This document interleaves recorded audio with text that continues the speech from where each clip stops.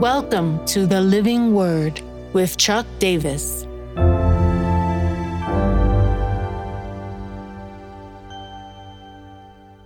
Psalm 123.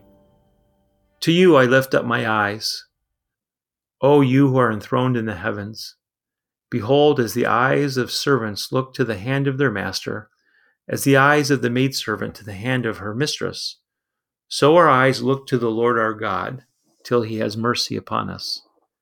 Have mercy upon us, O Lord, have mercy upon us, for we have had more than enough of contempt. Our soul has had more than enough of the scorn of those who are at ease, of the contempt of the proud. To you I lift up my eyes, O you who are enthroned in the heavens. Behold, as the eyes of servants look on the hand of their master, as the eyes of maidservant on the hand of her mistress, so our eyes look to the Lord our God, till he has mercy upon us. The psalmist is taking their right place.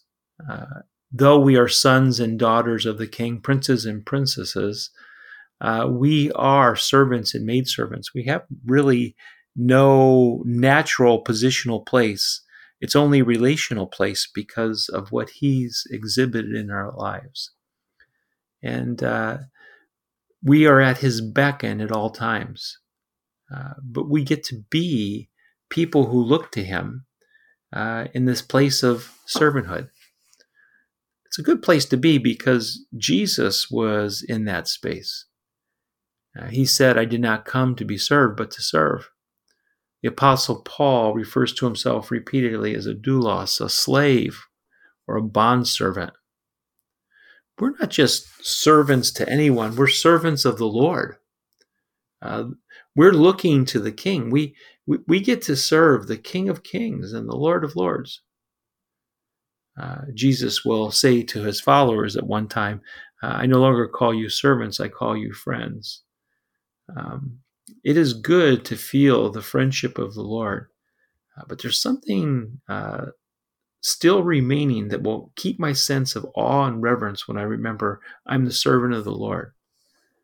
The so what of this passage is to keep coming back in alignment to knowing my place. The key to relationships is knowing our standing in that relationship and not to be presumptuous in our approach. It's key for me to remember over and over that, God, you are God and I am not. I'm not in a negotiating space. Yeah, I'm in a begging space.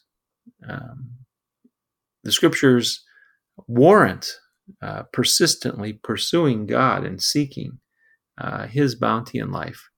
But in the flow of this, I always remember that he is the first mover in all things. My now what from this passage is simply a daily realignment of reminding who I am in the relationship and who he is in the power of his name. Lord Jesus Christ, have mercy on me. Lord Jesus Christ, Son of God, have mercy on me, a sinner.